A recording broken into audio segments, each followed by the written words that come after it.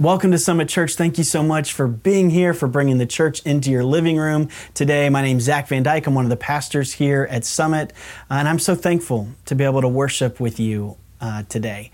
And if you're new, maybe you found us, you happened to find us, or maybe someone sent you a link, or a friend, or a neighbor, or a parent, or relative told you should check us out. I'm so glad that you're here. We would love to know more about you. If you want to make yourself known to us, you can go to our sermon page and click on the Get Connected form and fill that out. And we would love to be able to say hi to you, answer any questions you have about this place. Summit Church is a Christian non-denominational church here in Orlando, Florida. And we're just so glad that you chose to be with us today. And today, I'm so excited. My good friend, Kaylee Newkirk, who's part of our teaching team, she will be opening up God's Word to us. We're in a series called When in Doubt, where we're looking at 1 John. It's a letter written to the early church by the Apostle John.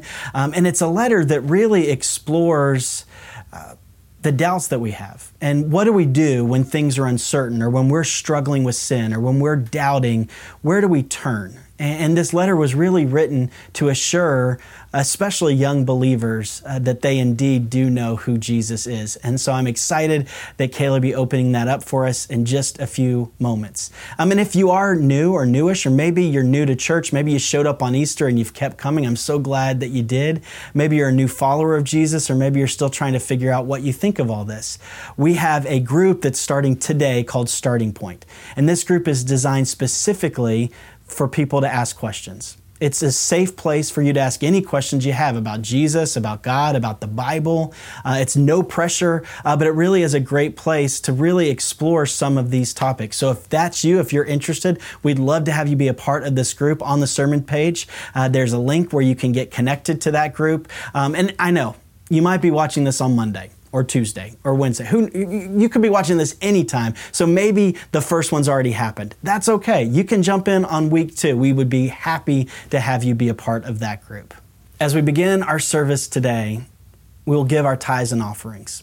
And if you're a guest with us, please hear me say, no one asked you here for your money. In fact, we hope that this service is a gift to you.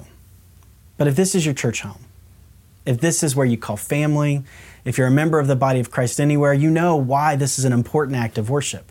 We give to be obedient to what the scriptures teach. We give to cultivate hearts of gratitude for all that God has done. And we give because we know God will use it. We know that God uses us, our temporary and finite resources, to build an infinite and eternal kingdom. If you would like to give, there's a number on the screen that's text to give. It's a real easy way to give. You can also go to our website, summitconnect.org, and give that way. And whatever you give, just know that we're so thankful, and we will squeeze every dime for God's glory. So as we prepare to hear from God's word, as we sing praises to God's name, let's remember that we're worshiping a God who pursues us.